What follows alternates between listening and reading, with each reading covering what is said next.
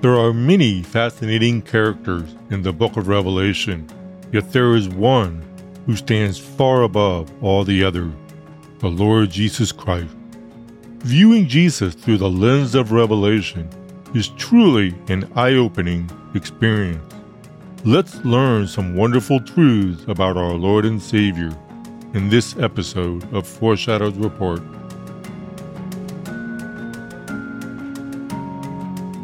Welcome to Foreshadows Report, a podcast in which we learn how to keep watch and find hope as we study Bible prophecy. This is Steve Miller. Over the past several episodes, we've looked at the main characters in the book of Revelation. Starting with this podcast, we're going to look at the greatest character of all, our Lord Jesus Christ. Typically, we think of Revelation as a book that tells us about the future. It does, but more significantly, it is a book that exalts Christ. There are several portraits painted of him all through the book, and we're going to look at them in our upcoming episodes. We could never learn too much about Christ, and we could never exalt him highly enough. Let's take some time to consider his greatness and his glory, which is proclaimed immediately in the opening verses of the book of Revelation.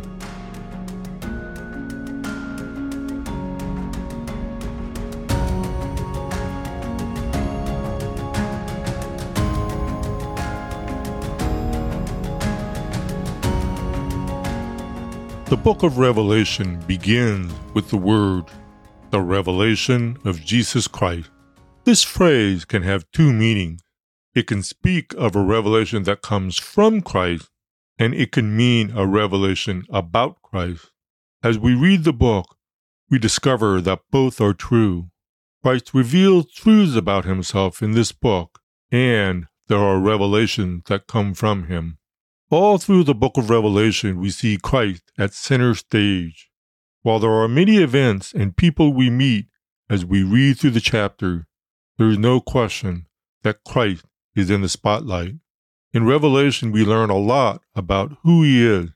He's in the lead role over all that happens. We see him as both the Lamb and the Lion. We see him in all his majesty and splendor. We see him worshipped by his followers and by the host of heaven. We see him feared because of the judgment he pours out on those who reject him.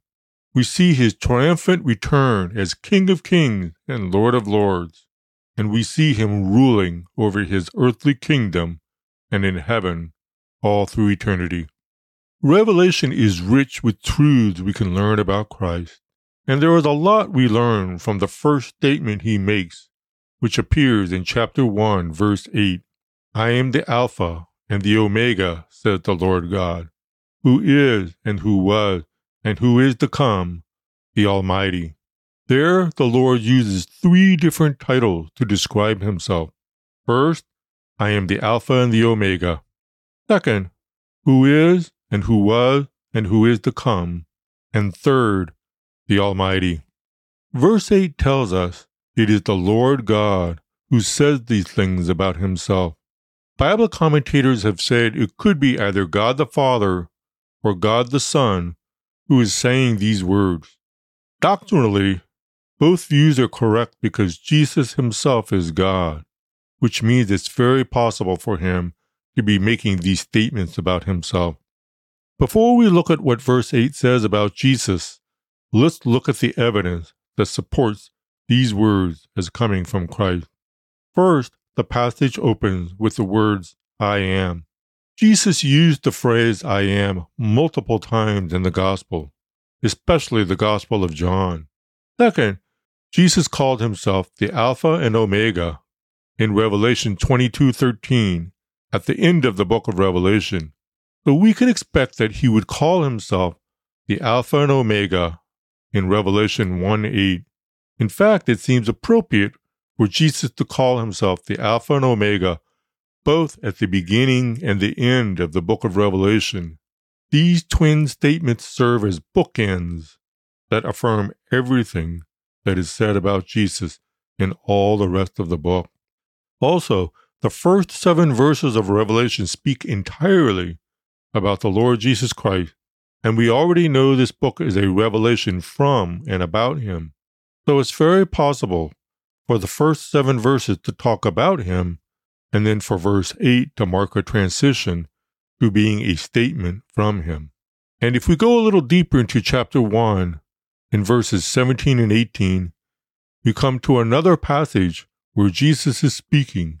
In verses 17 and 18, he uses language that is similar to the words that appear in verse 8. He says he is the first and the last, and that he is the living one. With all these clues, and given the fact that Jesus is God, we know that the titles that appear in Revelation 1:8 may have been spoken by him, and they can be attributed to him as well. Now let's take a closer look at the 3 titles that appear in Revelation 1:8. First, Jesus says he is the Alpha and Omega. Alpha is the first letter of the Greek alphabet, and Omega is the last letter. To describe the Lord as the Alpha and Omega is to say that he is the beginning and the end, as well as everything in between. This is another way of saying he is all-encompassing. He is all-knowing, all-powerful, all-present, and eternal. Christ is all of these things, from eternity past to eternity future.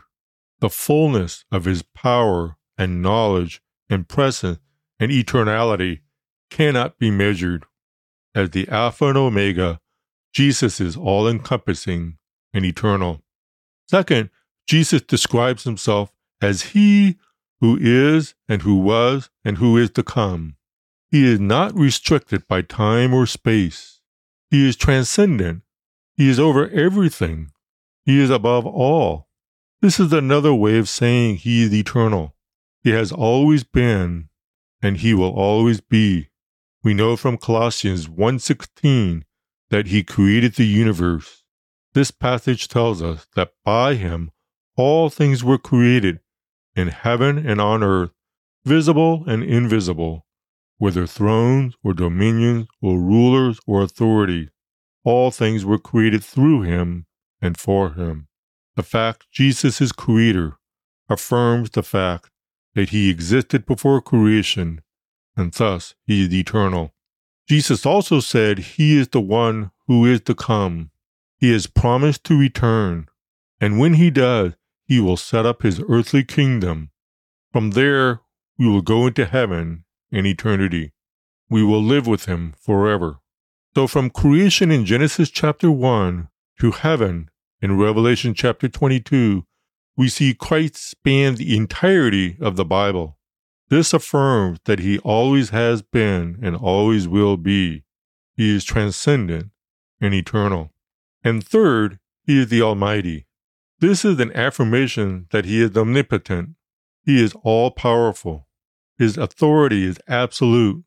There is nothing outside of his control. Whatever he says will happen. Whatever he is determined to do, it will come to pass. Nothing can prevent him from carrying out his will. Nothing can keep him from keeping his promise that he will return. Because Jesus is the Almighty, he was able to fulfill every single prophecy about his first coming, and he will be able to fulfill every single prophecy about his second coming as well. So, in just a few short words, in Revelation 1:8, we're given an amazing portrait of who Jesus is. He is eternal. He is transcendent. He is all-powerful. All of this places him infinitely above all other things. These traits have always been true about him and will continue to be true about him forever. There are no exceptions to his eternality, his transcendence, and his power. Nothing can supersede him or diminish him. He is above all in every way possible. It's appropriate that these are his first spoken words in Revelation because it means that absolutely nothing can prevent him from fulfilling all the prophecies stated and the rest of the book of Revelation. Nothing can hold back the coming judgments. Nothing can prevent his glorious return. Nothing can keep him from ruling over all the universe for the rest of eternity. Christ's first words to us in the book of Revelation are filled with power and certainty. There is no doubt about his identity. He proclaims who he is and what he can do. He is eternal, transcendent, and omnipotent. For these reasons, he is able to fulfill every single prophecy, not only in the book of Revelation, but the entire Bible. The book of Revelation does not start with a whisper. It begins with a shout. We're given a clear proclamation that Christ is the main character and focal point of the entire book. All the other characters in the book of Revelation take a distant back seat to him. 144,000 messengers, the 2 witnesses, the Antichrist, the false prophet, the millions who reject God, and the millions of tribulation saints all fade in comparison to the greatness and glory of Christ. So it is appropriate that in the episodes to come, we will make our way through the book of Revelation and get a taste of what we can learn about Christ. There is no greater character in the book that we could study. The more we know about him, the more we will find ourselves drawn to him.